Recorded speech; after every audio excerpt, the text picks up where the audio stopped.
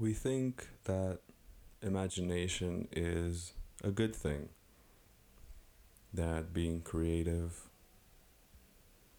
and letting your imagination run wild is something positive that you lose as you get older. But it's not entirely a good thing. There's some difficulties that come with imagination that runs wild because as you become more and more aware of the reality around you and of everything that could possibly go wrong, your imagination has more fuel to use to worry, for anxiety. And so, the more imaginative you are, the more you exist in your own daydreams, the more you're susceptible to the anxieties of everyday life. And there is a never ending supply of fuel for anxiety. And so, in the middle of a conversation, you might think that you're in the room in front of someone and talking to them, when, if you really pay attention to your consciousness, you're barely even aware that you are present. You're barely even aware that there's another person in front of you. Oftentimes, we are so caught up in our own imaginations about what another person might think about us, how another person might react to what we say, about the way that we're sitting, our tone.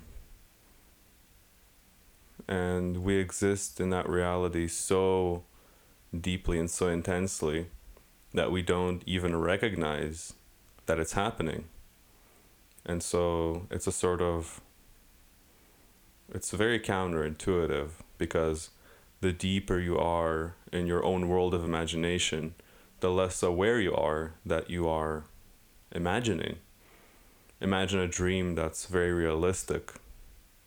The more realistic the dream, the deeper you are embedded in it, the less likely it is that you'll be able to recognize the fact that it is a dream.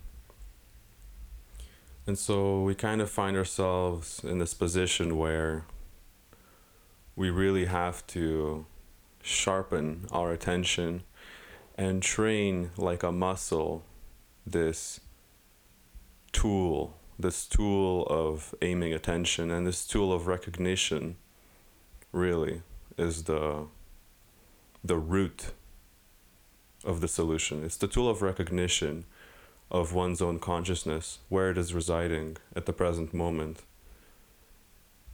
Because we think our consciousness resides in the moment. We say, okay, someone says, all right, be present in the room, in the conversation. And our mind can oftentimes just immediately go into thinking about being in the present moment. So even when we think we are existing in the present reality, in the physical embodied world, we are so caught up in our own imagination that we simply look at the gates through which we should enter. And becoming aware of your consciousness, where it resides in the present moment, and then just sitting there and watching yourself thinking about being present, is the equivalent of looking for something that is hidden behind gates, and then finding the gates and being like, yes, I found it, and then just staring at the gates. which is why it's so easy to get bored in meditation. It's probably because of the meditation is all wrong. Not wrong in the sense that there is a right or wrong way to do it, but do you really just want to sit there and think about the gates? Or do you want to go in? Because the real reason you want to become aware of the present moment isn't so that you keep trying to convince yourself to return back to the thought or the idea or the imagination of being in the present moment. It's to step behind the imagination and just be. We have this sort of, in our culture, this idea that we should always be productive. We should always be working towards something. And the concept of not doing and not thinking and not producing something or improving our ability to produce something is almost heretical. We go on vacation so that we can work harder when we return.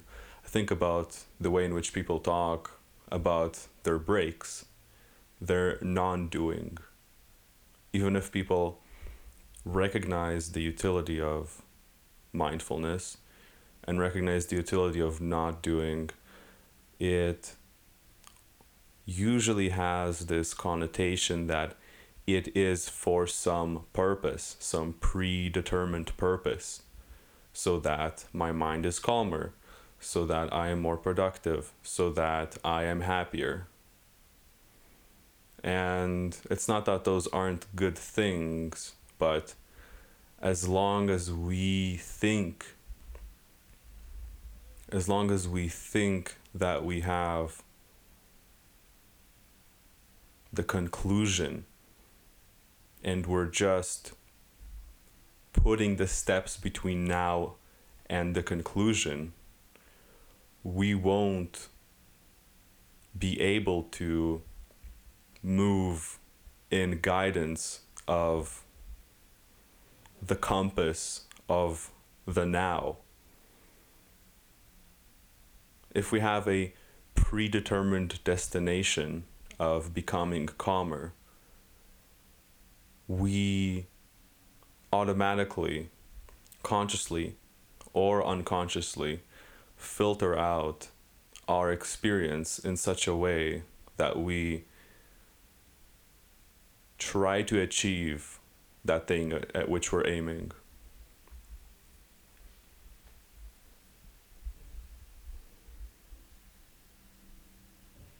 And what happens is that when we do that, we are no longer moving in the present moment. We are guiding ourselves to a conclusion. And it's not that there is something inherently wrong with that. It's not that I disagree that we should do that in certain contexts, but I'm just pointing the finger towards the recognition that we do this automatically. We do this unconsciously. And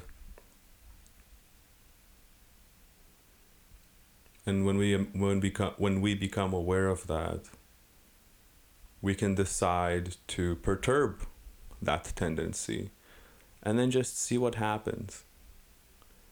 What if you became conscious of the present moment, became conscious of your embodied experience, became conscious of an object of meditation, not towards some purpose? What if you just paid attention? And then what if you didn't even have the purpose of paying attention? Right? What if we just kept stepping back behind that and said, actually, no, I'm not going to pay attention to anything. I'm not going to try anything. I mean, try it. See how difficult it actually is. You think doing things is hard? Well, we're trained our whole lives to do things and to focus on things and to aim at things, which is why we exist in our own minds continually, because Well, basically because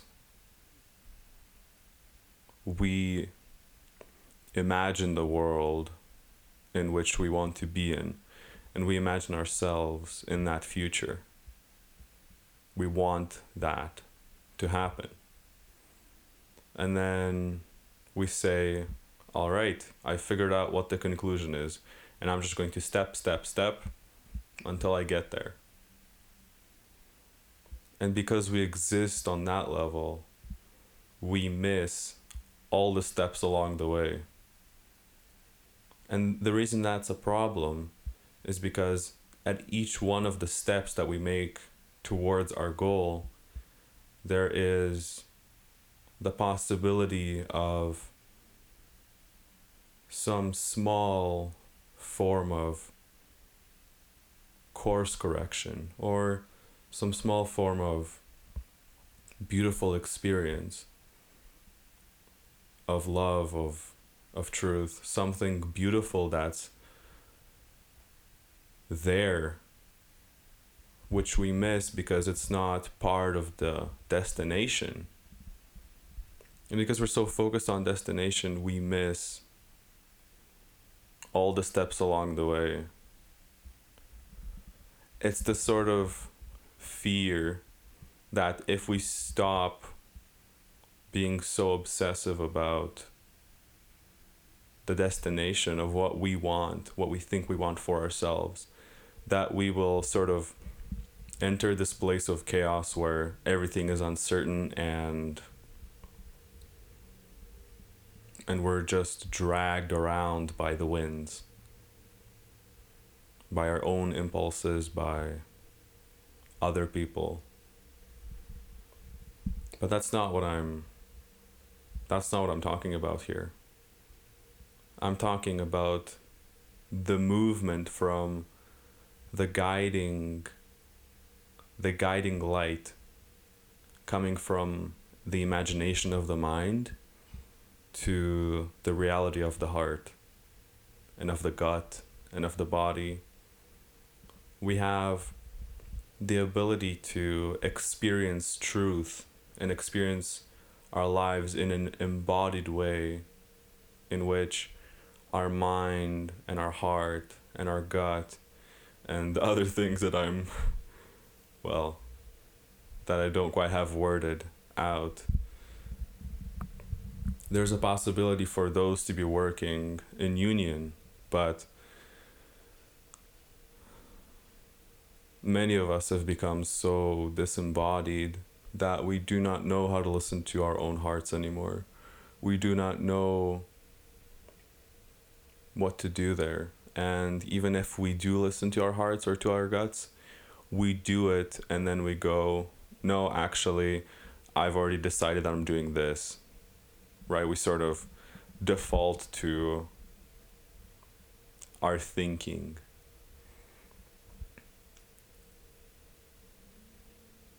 No, I want to be social right now.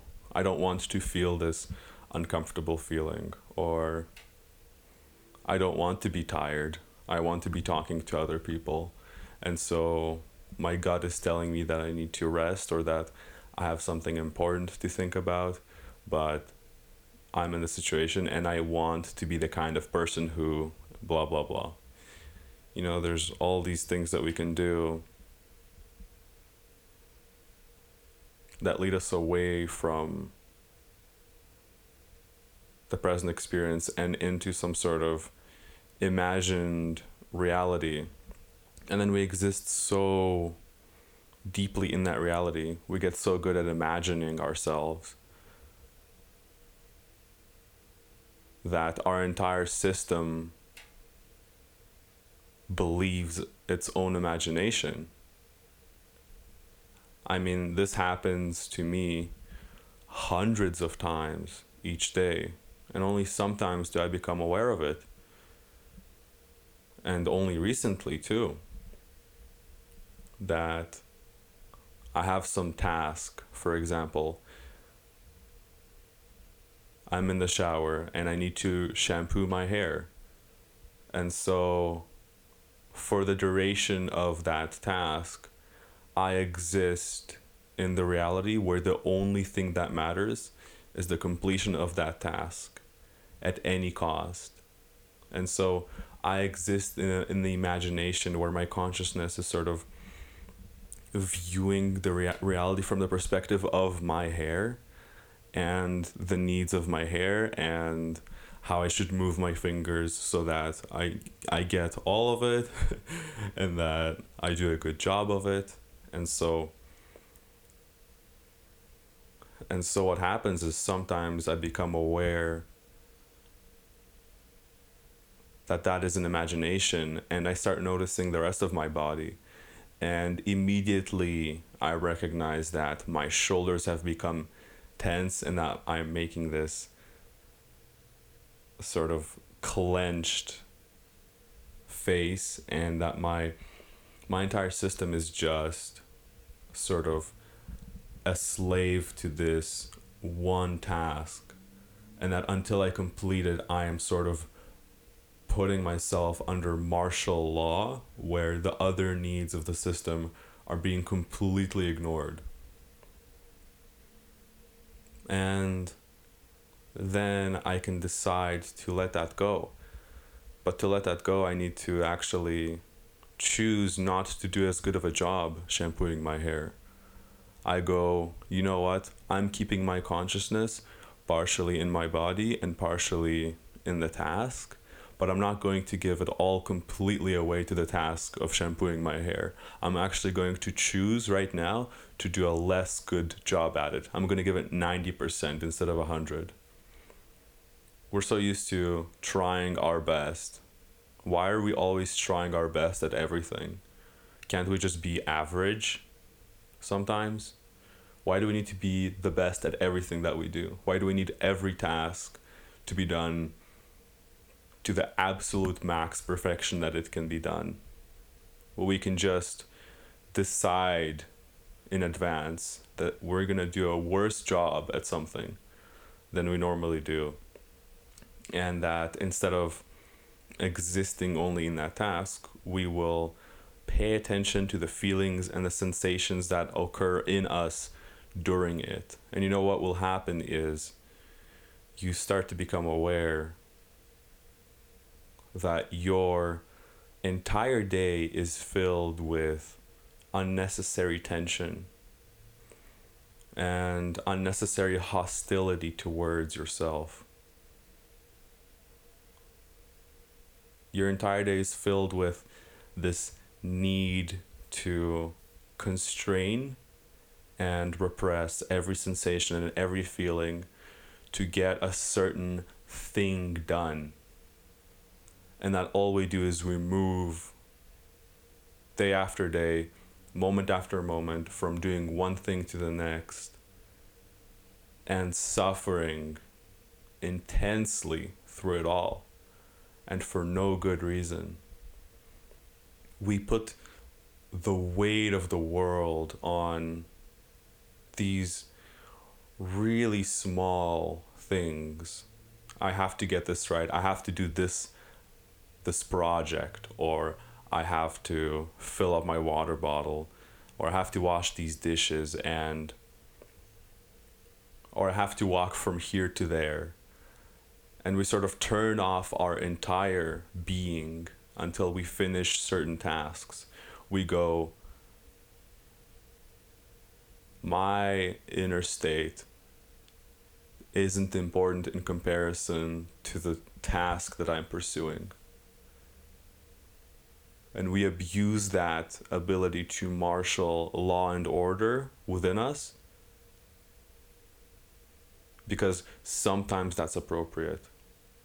Sometimes you really just need to do something right. But more often than not, you don't need to suffer so much in everything that you do. Things can just be okay. Things can just flow. You can just flow. And if you feel like you need to do something, if you have some task, You can do the task and decide not to let it take over your life. Because our natural proclivity is to wake up and let everything that we do dominate our attention, and we exist in our imagination about how we want different situations to work out. We exist in our own imagination about our hopes for what will happen. And meanwhile, all of existence passes us by, and we have the ability to engage with it, but we don't.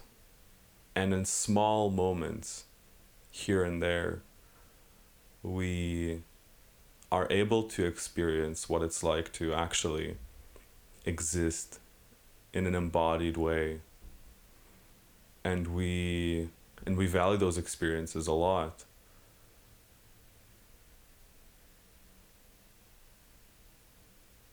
When you're having a good conversation and your friend says something really funny and you just laugh, and all your ideas about what you're trying to accomplish and what who you think you are for a moment can get thrown out the window, and you're just laughing.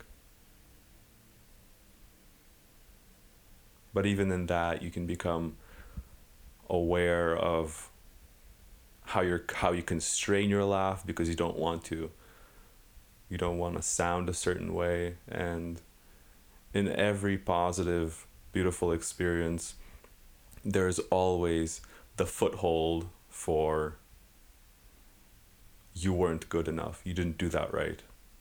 There's always the possibility to do that.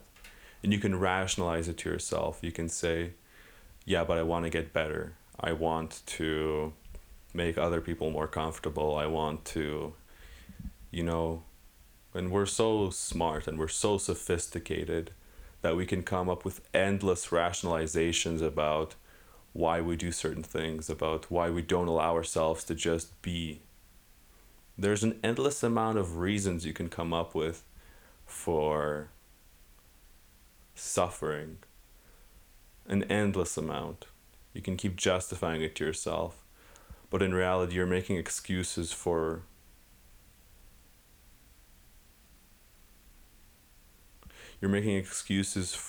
your inability to remove yourself from the incessant imaginations of yourself and of the past and the future that you exist so deeply in.